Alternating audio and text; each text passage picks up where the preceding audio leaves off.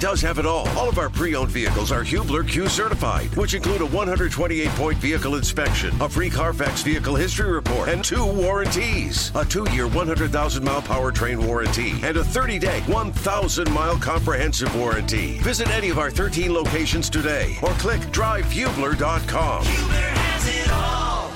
You're listening to the best of Kevin and Query on 93.5 and 107.5. The Fan. Set for Matt Ryan. Throws upfield quickly. Picked off by Tennessee. They're going the other way, and they're going to score a touchdown. 30, 20, 15, 10, 5. Touchdown. Andrew Adams, the defensive back, knifed in there and picked off a Matt Ryan pass and takes it all the way to the house. Let's get ready for a big third down test. So 2 out of 4 today. This time Ryan goes out of the gun. 3 receivers into the game. Good protection. Floats to his right, and it's intercepted again. Indianapolis today just 4 for 12 on third down. Matt Ryan out of the gun. 4 receivers into the pattern. Looks to his right. And crossing pattern caught on a slant. Michael Pittman Jr. caught it. Then he coughed it up on a fumble. And I believe they're going to rule incomplete pass. The Indianapolis receiver completed the process of the catch before the ball was punched out by the Tennessee defender. It was a fumble recovered by Tennessee. There's always, 3 or 4 plays in a game that are going to change the outcomes of the games, and you got to be on the right side of them. We got outplayed and we got outcoached.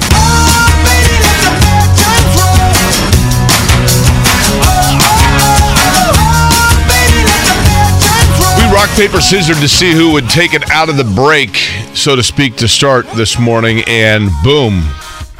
First 2, it took 30 seconds. And Kevin knocked you on both of them. You went paper, I went scissors. You went paper, you went rock, I went paper. And so here I am taking it out, and I thought to myself, I was the Tennessee Titans right there. Yeah, mm-hmm.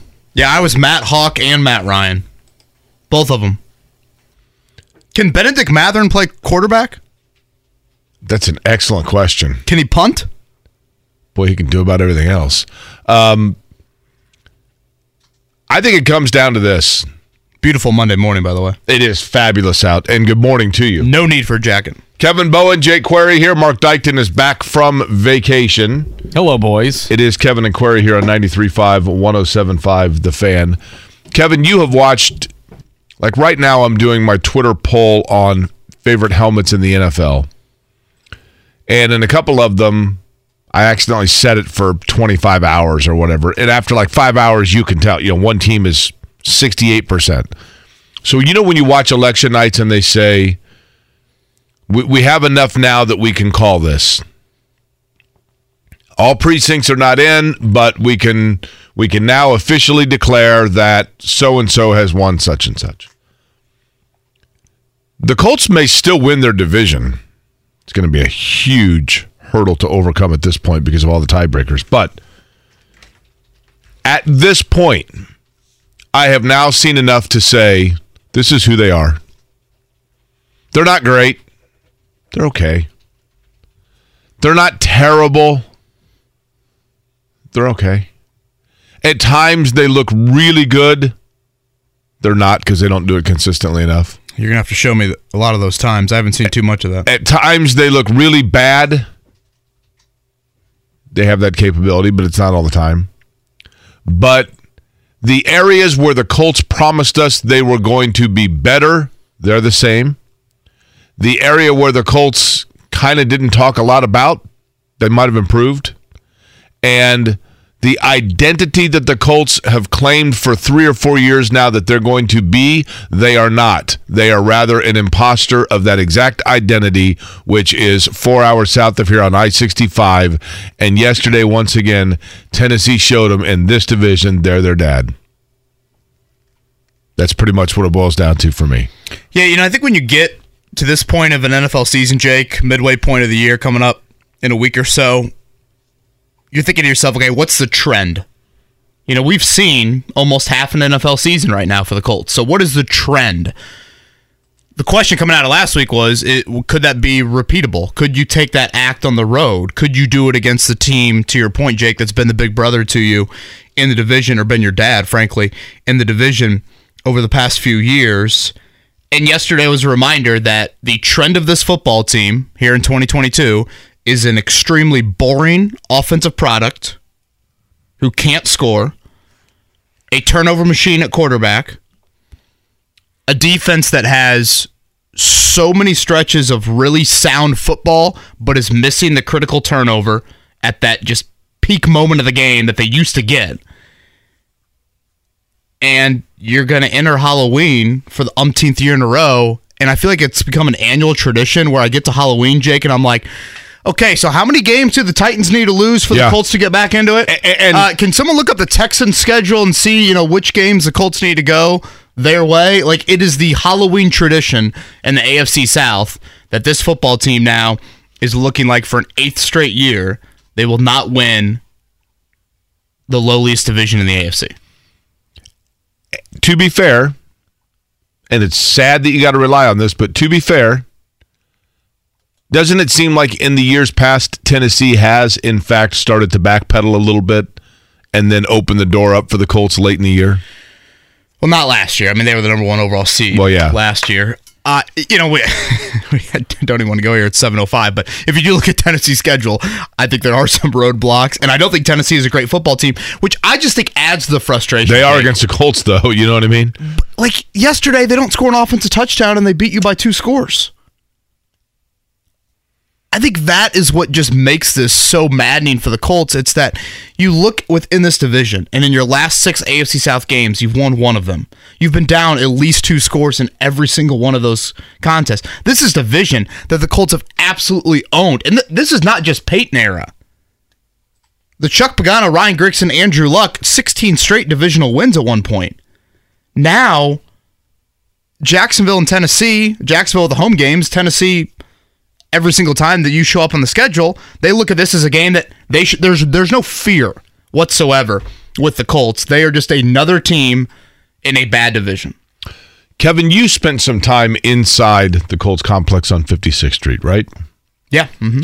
For those that are unfamiliar, you interned for the Colts like in media relations. Is that the division you were in? Yeah, where I started, then over to digital media. Okay, and you were like a writer and covering the team for what? You were there for 2 seasons, multiple seasons? Oh, no, longer than that. 2011 to 2017. Okay, sorry. I was thinking of the... You were thinking I was born in 1983. The letter. I get... Trust me, when you get old. But it gives you a pretty good indication of how things operate. So allow me to ask you this. The Twitter account for the Indianapolis Colts, is that do they time out tweets ahead of time? Like, hey, tweet this at this time, this at this time, that kind of thing? Or is it all spur of the moment? I would say a mix. Because midway through the fourth quarter, I thought it was interesting that the Indianapolis Colts official Twitter account sent out a tweet of Jonathan Taylor, and it just said, like, run the damn ball. Okay, that's cool. He's averaging almost 6 yards a carry. I get it.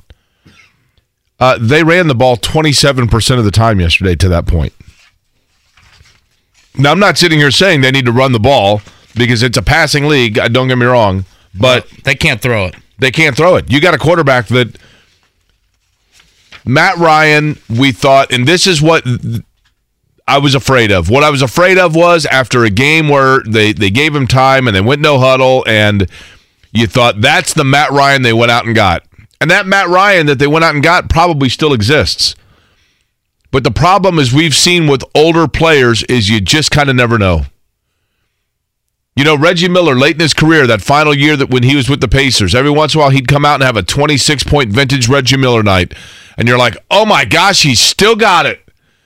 Buy tickets for the game on Tuesday. You go down there, he goes 4-9 from the floor and finishes with 11 points. You're like, what happened? He just had 29 2 nights ago. Well, he's almost 40. That's what happens. I wake up some days, feel great. Other days I wake up, and like my back is stiff as a board. You just never know. You really never know. It's totally inconsistent. And that's where they are, I think, now at the quarterback position. Some days it's going to look great. Some days, a little stiff. That's what you're relying upon. And when it works, it's okay. But more often, but you have to expect the unexpected. You know, when you have a quarterback that is wants to dink and dunk, and clearly that is the most logical thing right now with Matt Ryan. Unless he's throwing a jump ball to Alec Pierce, nothing is happening vertical down the field. Yesterday, 1 completion over 14 yards. That's really hard to do. And by the way, Tennessee entered yesterday the worst passing defense in the NFL. The worst passing defense in the NFL. You have 1 passing play over 14 yards. I thought you were cracking a beer over there. I am. Yeah. What do you want? I got a PBR right here. Would you like some PBR? Starting his vacation early there. That's right. You have a quarterback right now in a passing offense that is dink and dunk, check down central. If you're going to do that, you cannot have the fatal turnovers. And yet you continue to see, we thought, okay, maybe that was just Denver. Maybe that was just Thursday Night Football. Maybe, Jacksonville, the up-tempo. Okay, maybe those turnovers are going to be, quieted down. Yesterday, you saw 2 of them that I thought looked like what you would expect from a rookie quarterback. If Malik Willis would have gotten the game and not fumbled a exchange from Ryan Tannehill, that's what I would have expected from a rookie QB. Not a 15-year vet, a 37-year-old quarterback. And that right now is the biggest, I think, overarching issue to this football team, is you have a passing offense that can't do anything down the field outside of a jump ball to Alec Pierce, which I don't even think we saw attempted yesterday. So you're going to dink and dunk, and then you're going to throw that in with just massive turnovers. Both those drives on those turnovers, Jake, in field goal range on both of them. So at the very least, you're thinking, with how Chase McLaughlin's kicking the ball, 6 points for you. And instead, you get 0 and Tennessee gets 10. And in a game when the Titans don't score a single offensive touchdown, that was absolutely crippling. And yet, I listen to Matt Ryan after the game, and all I hear is, we have turnover problems. No, you have a turnover problem.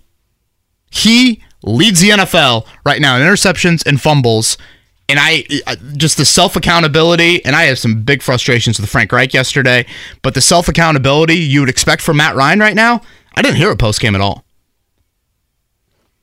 I heard something yesterday. Where when I heard it, I actually thought it was an error.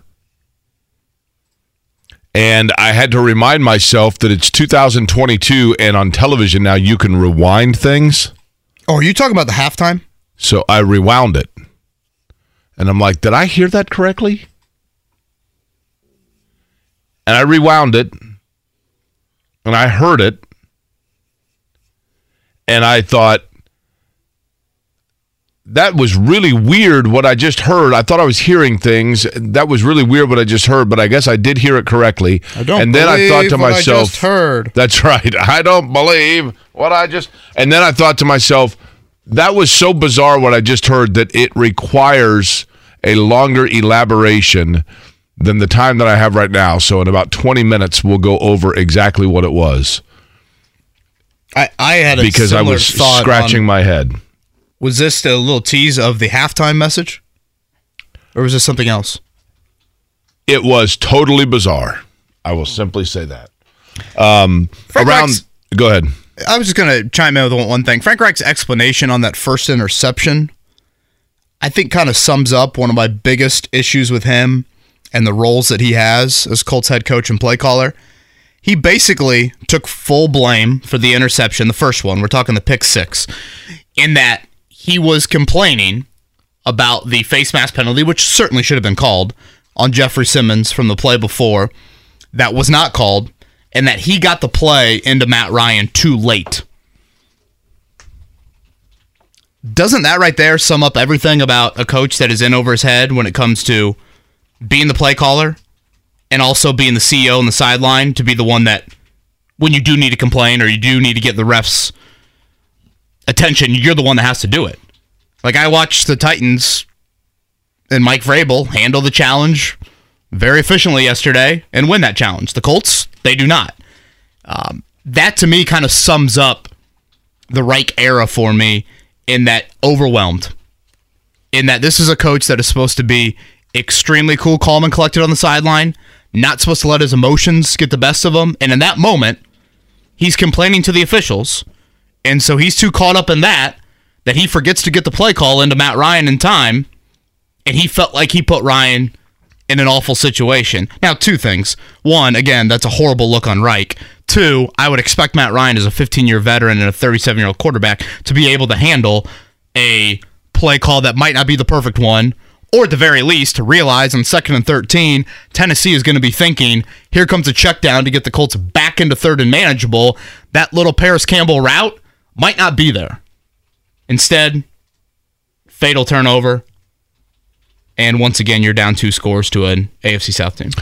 You know, the two things here. Number one, if there's something to be positive about or give a tip of the cap, we've had more than our fair share of fun with Chris Ballard regarding his whiteouts comments.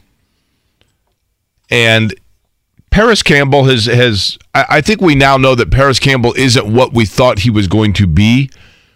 You know, Paris Campbell is not the dynamic, field-stretching, deep ball threat receiver, but I think he's turned into, Wes so Welker, far, baby. Yeah, he's become a nice weapon within their offense. And Alec Pierce continues to show that he is going to be a really good player. Michael Pittman. So in terms of those three, you've got 3 pretty solid weapons there. Kudos there. But at the quarterback position, Kevin, in the city of Indianapolis, there is something that no sports franchise wants to be. And there's something that no sports fan wants to hear. And that is, what's going to happen this year with Miles Turner and Domas Sabonis? Can they play together?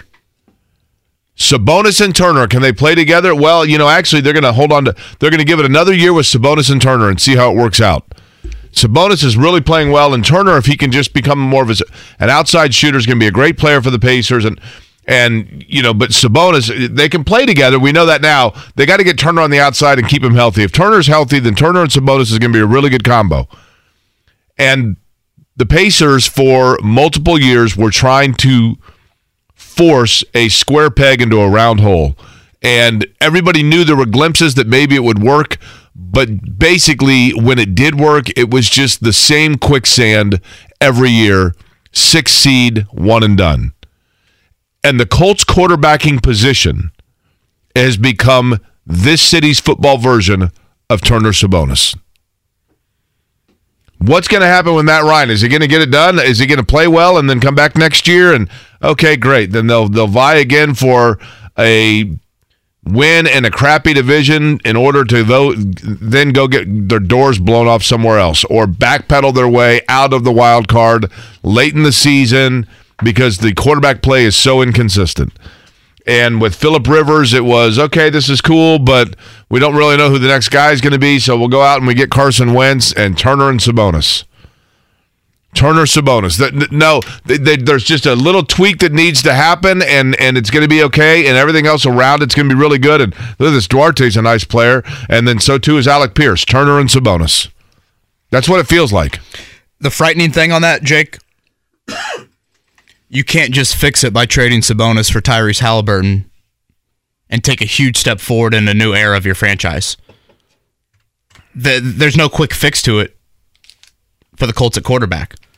The Pacers were in a position to where, and part of this is just how the NBA and the NFL are different, obviously, but the Pacers were in a position to where they had an asset in Sabonis. They traded him for an asset that matters more in Halliburton, whereas the Colts, they're going to win, 7 or 8 games this year?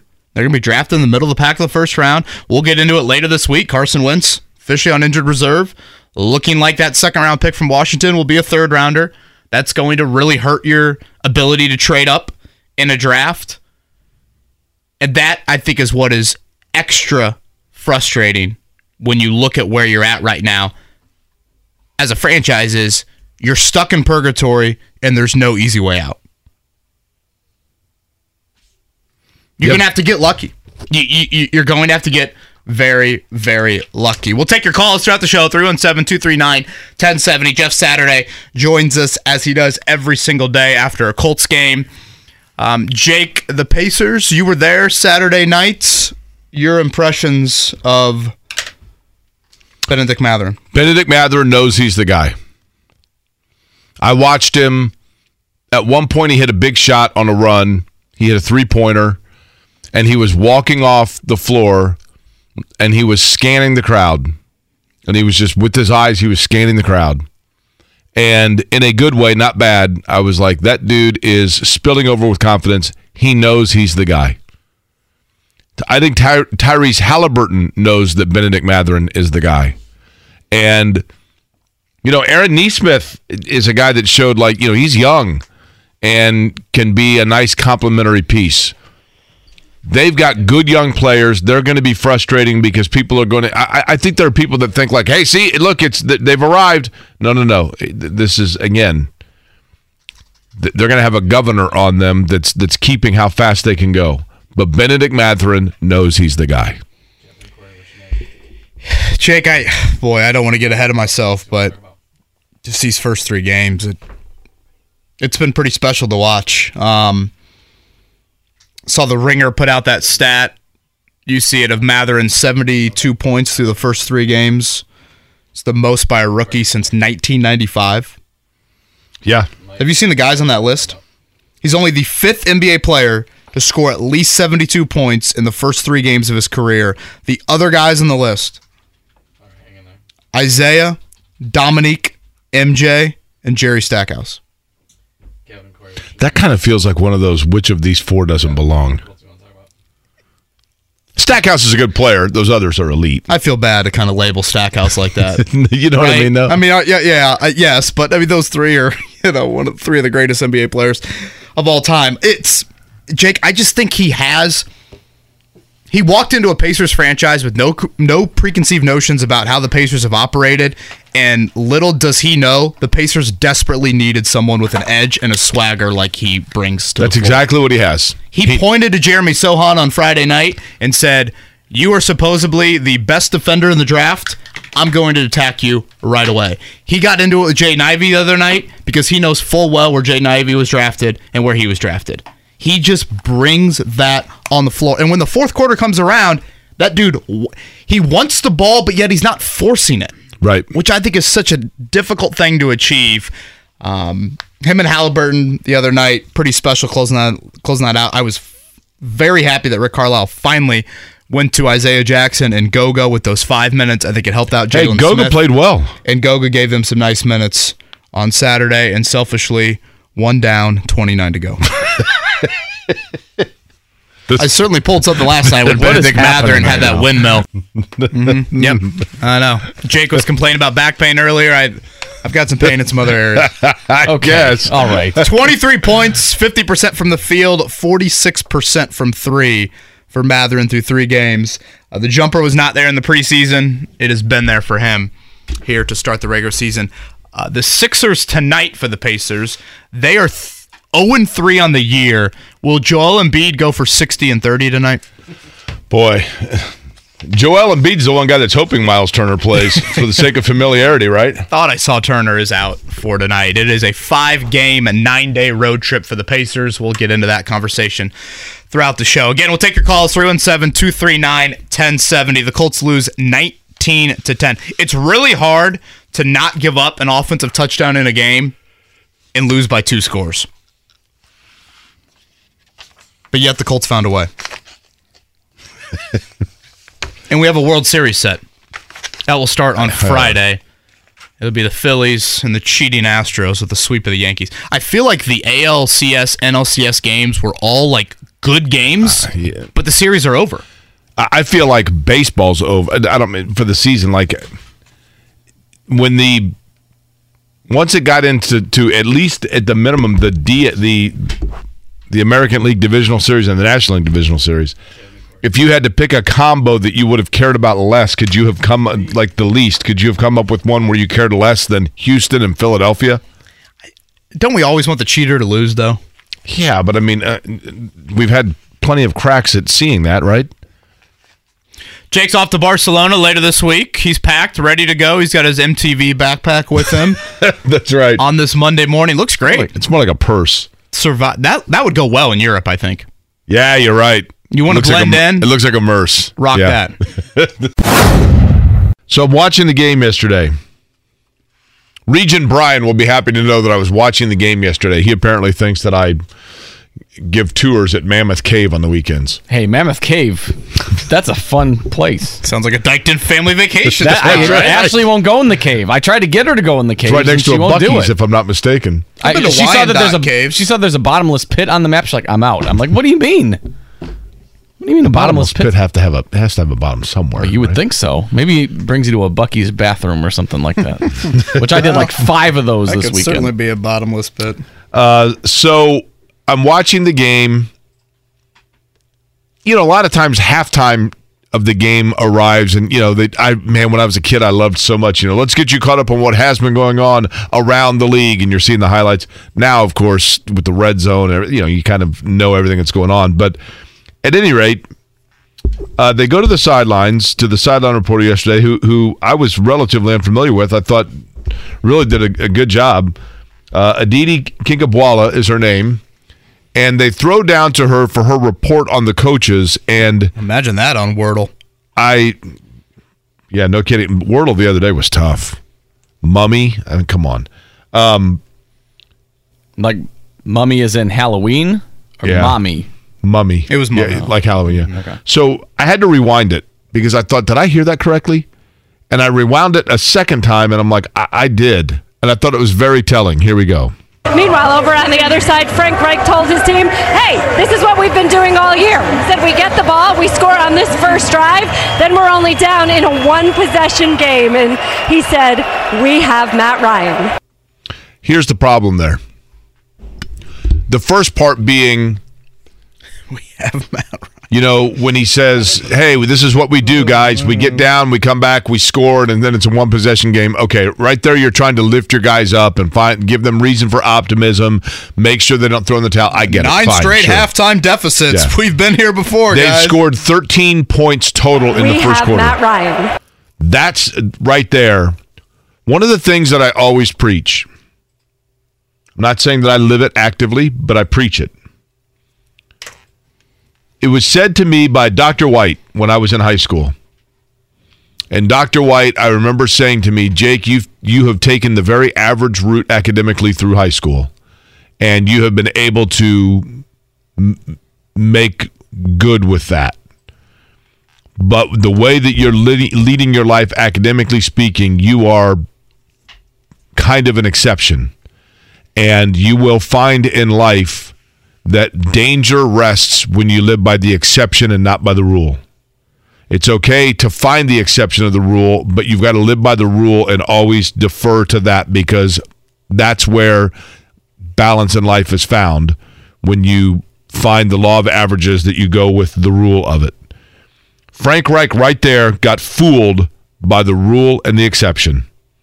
Frank Reich saw a game where Matt Ryan was really good in a no huddle, and Matt Ryan got things going, and just like we talked about last week, like, hey, is this the guy they went out and got? Frank Reich thought that was the case, and guess what? Frank Reich got fooled hook, line, and sinker, and told Aditi right there, we've got Matt Ryan, and he was going with the exception instead of with the rule.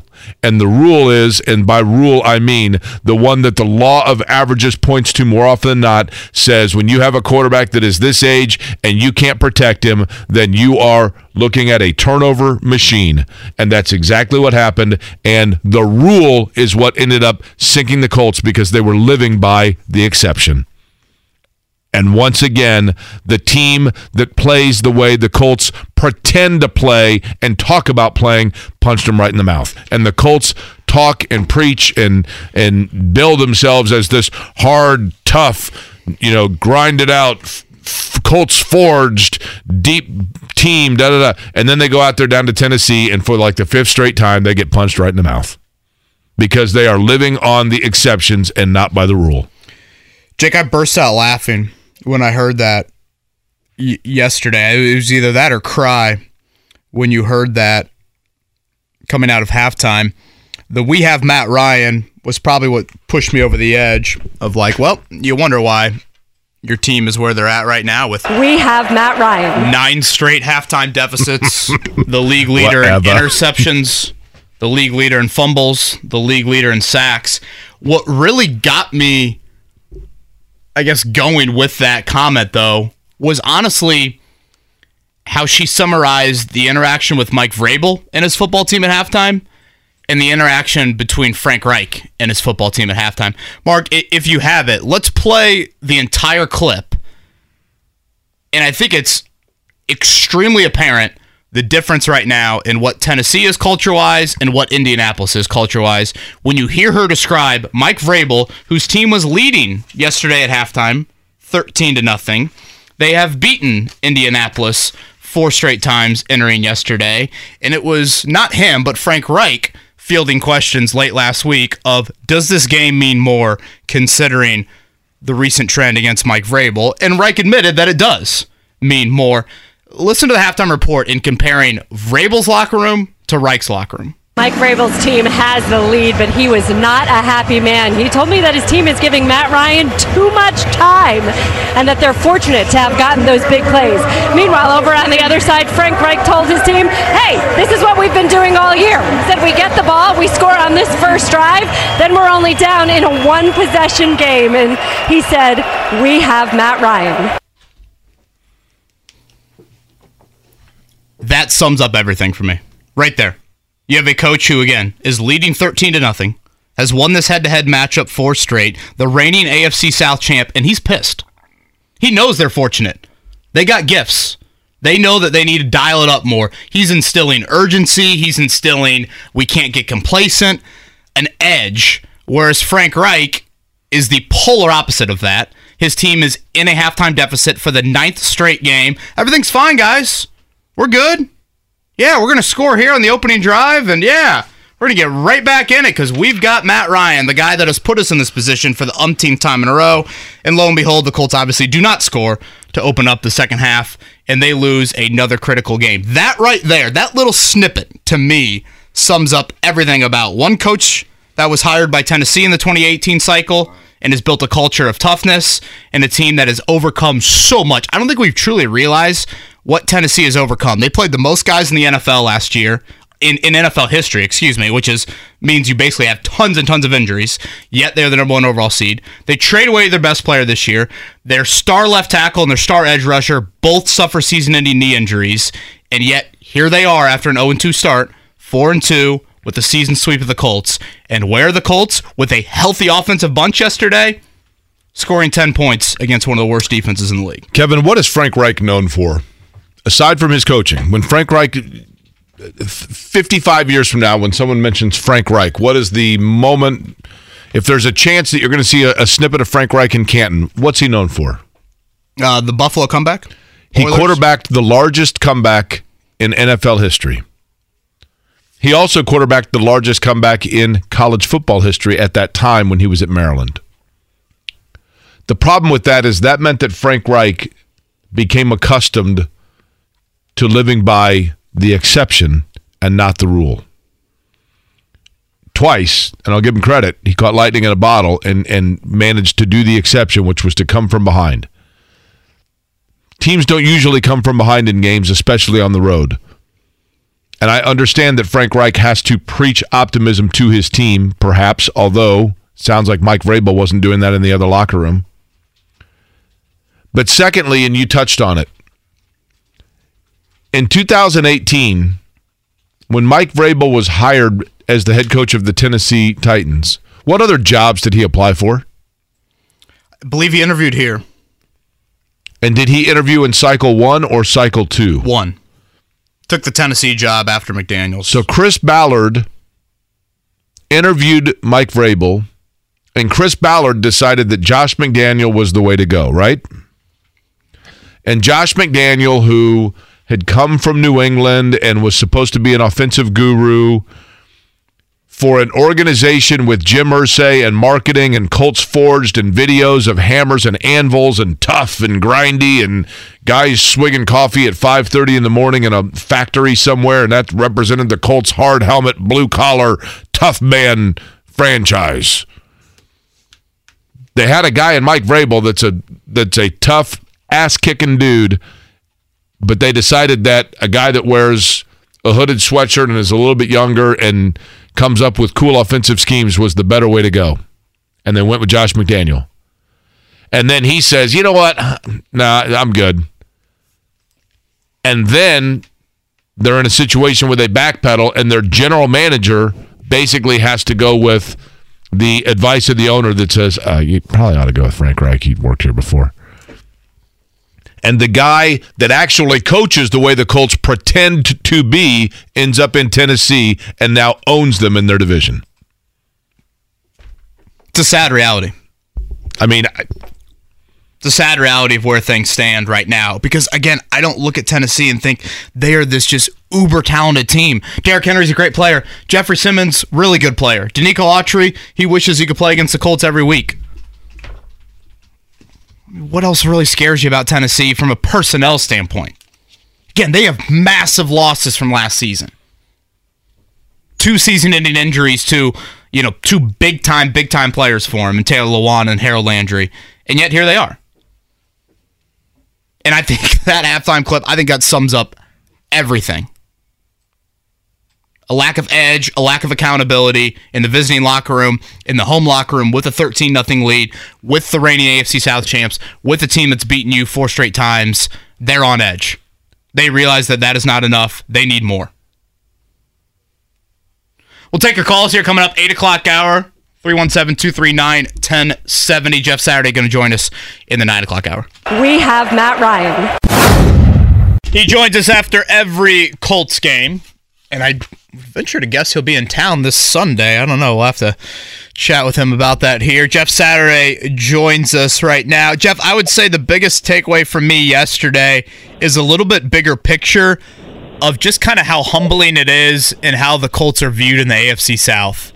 You now have won 1 of your last 6 divisional games, and in a division that you were a part of dominance. The Chuck Pagano, Ryan Grigson era was a part of dominance. You now just appear to be another team in a pretty bad division. Yeah, pretty deflating, right? It's one of those of all the games here recently that we've lost. This one was probably the most painful, and just because we did everything kind of to ourselves to take it out of reach, right? When you're playing a Mike Vrabel coach football team, you can't turn the ball over. Not sure what happened on the first interception. Looked like it was. I know it was a hot route, but I'm not sure. Campbell, who knows? You're right. Like they'll end up talking about it, but whatever happened. And then on the second interception, I felt like wasn't sure what Matt was doing. Channeling Carson there, or thought he was going to keep running. But for whatever reason, you know that you can't. That can't happen in these type of games, right? You have to protect the football at all costs. Give yourself a chance to win in the end, and we just didn't do it. So it was a very deflating loss. I fully feel you. When you're talking about this division, the Colts should be leading it or right in it, and right now you just feel like like you're just kind of dragging around. Jeff, I'd mentioned this earlier, and I want your thoughts on it.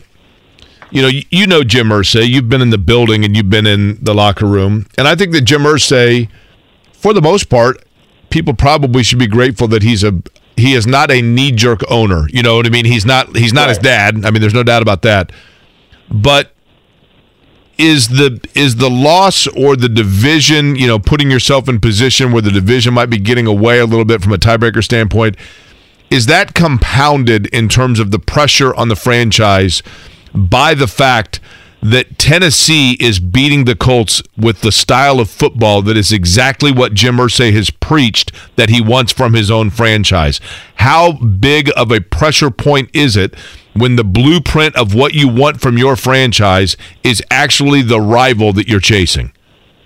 Yeah, no, that's a great point, Jake. And honestly, if you look at the Jaguars as well, I mean, both of those teams are physical, right? They both play physically, running the ball efficiently, kind of those kinds of things.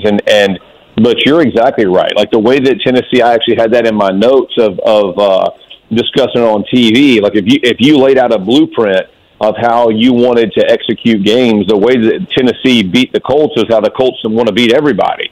And so they have to be very. Listen, the defense has done their part, right? I mean, they're making enough plays to keep you in games. Turnovers have killed us. Sacks or negative plays have killed us. And so, to your exact point, there used to be a saying with Tony Dungy for many years. Don't beat yourselves. And I'll be very frank with you. I think there's a lot of coaches in the NFL that help beat themselves. Now, this wasn't a coaching error, where we should have taken a field goal and didn't, or blah blah blah. We turned the ball over, and you can't do it in these type of games. I think we had more penalties. We turned it over more, like all the boxes that you check going into the week of saying this is what we can't do. The Titans did it and we didn't, and now we've dug ourselves a deeper hole in this division. Again, Jeff Saturday, he's with us, recapping every Colts game this season right here on the Payless Liquors hotline. Jeff, 7 games into it, Matt Ryan is under contract past this season. With what you've seen 7 games in, do the Colts face a question in running it back with Matt Ryan in 2023? I don't think so, man. I mean, it's not like quarterbacks hit the street and, if they would have to, the wheels would have to completely fall off to get up there where you're going to be drafting a guy that you might look forward in the future. I mean, like you think about this team, they're still in the hunt for the division. I mean, they're 3-3-1, right? So there's nothing as out of question yet. The problem is, you can't keep changing. Like, at some point, there has to be some consistency at that position.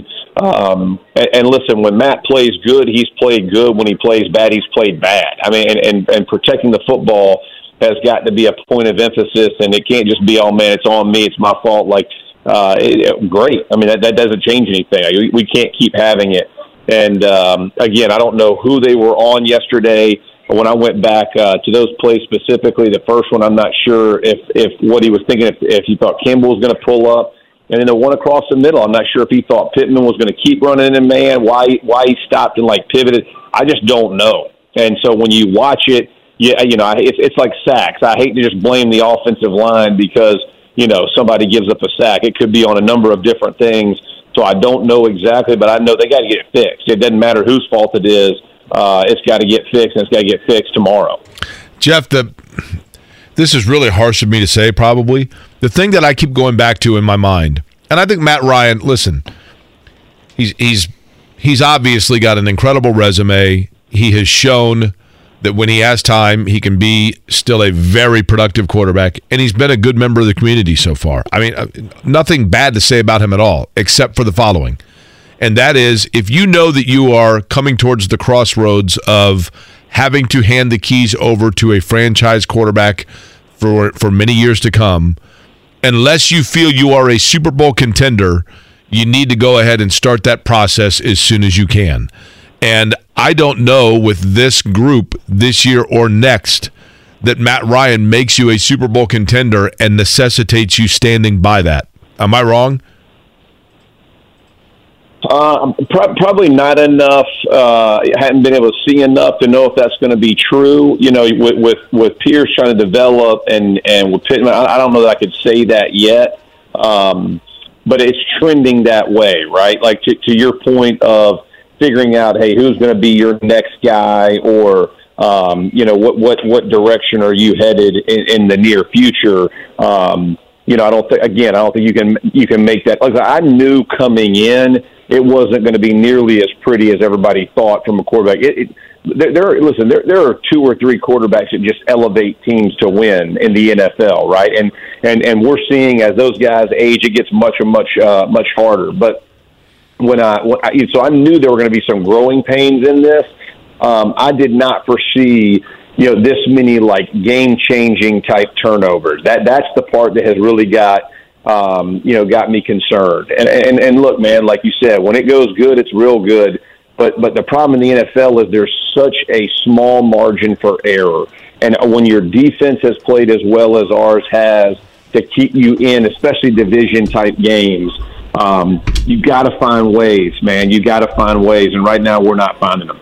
Again, Jeff Saturday is with us here on Kevin and Query, a Ring of Honor member for the Colts. And Jeff, am I correct in saying you'll be in the building on Sunday for Tar Glen? I will be, man. I'm gonna be there for Bone, man. I'm fired up for him, dude. This is a well-deserved honor, and excited to see he and his family, man, and going in and oh man, he what a stud, bro. For this guy, I don't know if people remember or can really qualify or quantify how good he really was.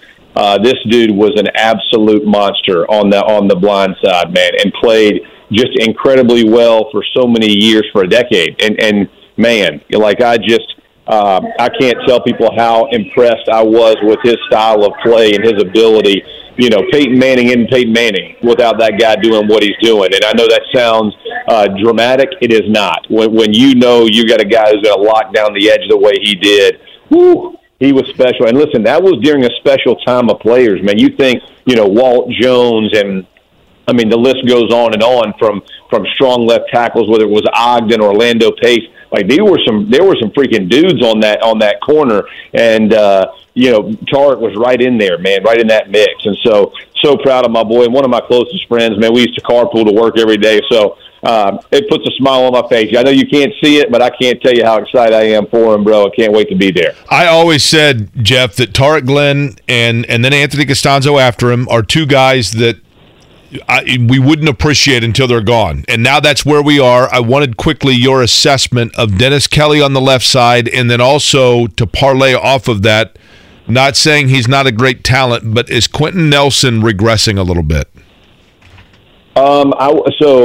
Kelly he played good last week. I thought he played pretty well yesterday. O-line wise, I mean, there was a couple bumps in the road, but O-line wise, they did a pretty decent job.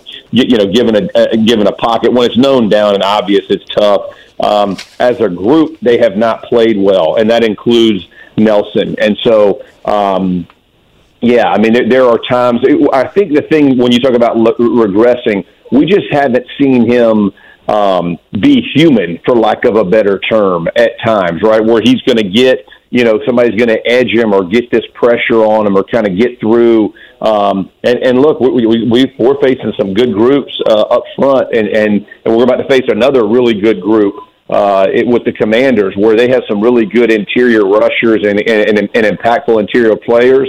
And so he has not been as dominant, that's for sure, as he has in the past. But I don't, again, from when other people around you are struggling, we have went through some left tackles, and I'm not trying to give an excuse. It is difficult, and so sometimes there are excuses, sometimes there's reasons. There's a bit of both in there, I would say, in my response.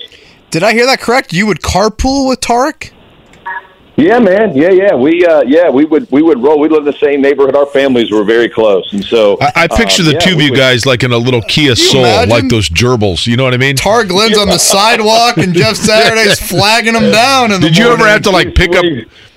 I mean, did you ever have to pick up Ryan Deem or Lilja or something? They're getting their car worked on. And now you guys are all packed in there. You know it, man. We listen. We'd be rolling strong. Hey, when I first got to Coach, you'll love this. When I first got to Indy, I drove a Honda Civic, little 2-door with a hatchback, and I used to put some dudes in there with me. Now, we did look like clowns getting out of the car then. That's what happened. That's what happened before I got a little cash. You know what I mean? I rode in that Honda, that good gas mileage, and it was sweet. When Tarek drove, did he ever have an occasion to get the car going before the light actually turned green? Oh, you're so shady, bro. How shady are you taking shots? Jeff, what I've always said. Look at that. He was on time. I said this to you before. The thing about Tarek Glenn, people want to make the joke about the false starts with Tarek Glenn, and what people don't stop to think about, I've said this to you before, is how unbelievably gifted a guy at that size has to be to even be able to have the quickness of a false start. That was actually part of his attribute. Bro, his first step, to your point, it was insane. And if you go back and look, so many of those were on my head snap, what we called the head bob, and I'm telling you, dude, he timed it perfect. But referees, to your point, the discrepancy from his first step to the rest of our guys, he would leave dudes in the dust, man. He's a dancing bear, dude. When I tell people how athletic, an athletic freak he was, it's as understated as I can say it. He was an absolute freak. Just picturing Tarek getting in the front seat and like having to adjust the seat from where Mrs. Saturday had it on the previous trip. Full laid back, bro. He get that thing. And he had these little bottle tops he always chewed on. You know what I mean? He'd be chewing on bottle tops. We'd be talking ball. Big old smile on his face, man. Wasn't nothing better, dude. Those rides, man, I cherish them forever, dude. We had so much fun. How long did you have the Honda Civic? Oh, not long. I think a year, not even a year. I think a little over a year, and then I moved on to something I could fit in a little better. I just love the thought of like the hatchback coming up, and here comes Rick DeMoling rolling out of the back. You see the gas mileage I'm getting on this thing? Oh, that thing was money, boys. It was a straight right. Like it was full on, dude. That thing. It struggled to get into third gear. There was no doubt. I had a clutch, and I had to feather that thing out. Too much weight in the back. So it should be a pretty fun weekend coming up. You guys do anything Saturday night or? When you get in town? Yeah. No, yeah. I'm coming in Saturday. Yeah, we're going to hang out Saturday and Sunday. You know, obviously a little bit later start. So yeah, man, we're excited. I can't wait to see everybody, and it'll be a good group in and some fun and fellowship, man. There'll be a lot of laughs shared, a lot of lies probably told. I'm a much better player now than I ever was when I start telling you. Don't worry, and I'll have some stories out for the boys. Hey, Jeff. In conclusion, Jeff Saturday, our guest on the Payless Liquors Hotline. I wanted to thank you. I had mentioned on the radio here as well, though. I went and spoke to North Central, to the football team for their senior banquet last week. They've had a rough season, and on the way there, I picked your brain real quick, and you sent me over a video, and those kids absolutely loved it. I mean, for kids that wouldn't get the opportunity otherwise to hear a guy that's on ESPN and played in the NFL, it shows, I think, the popularity you have in this town is warranted because of your personality, but also just your backstory. So to be able to have an impact on those kids, I saw what it meant to them, so I wanted to pass it along to you and just tell you that I appreciated it. Oh, man, I'm so glad to do it, bro. Anytime, and to your point, I appreciate you encouraging them, man. Listen, we all know in our lives, we're going to go through some tough days, and we better be there and show the young ones, man, that those days can't break us. You know what I mean? We got to use them to make us stronger. And I was fired up to hear you were going down there, man. So anytime I can ever help, I love trying to encourage. It doesn't. We're all trying to grasp at times, but I love being able to do it. So, man, I appreciate you telling me. It means the world. He'll be in the building on Sunday to watch one of his favorite teammates go into the Ring of Honor, where his name already is. He is Jeff Saturday. Jeff, as always, thank you. Enjoy this weekend. Safe travels here, and we'll chat with you in a week. Sounds great. See you, fellas. Great Jeff Saturday right there on the Payless Liquors Hotline. On the Civic with the whole O-line in it. Targlen chewing on bottle caps. Just laying back in the back seat. We got a Honda Civic with the rear end scraping that's stuck in second gear on Capitol.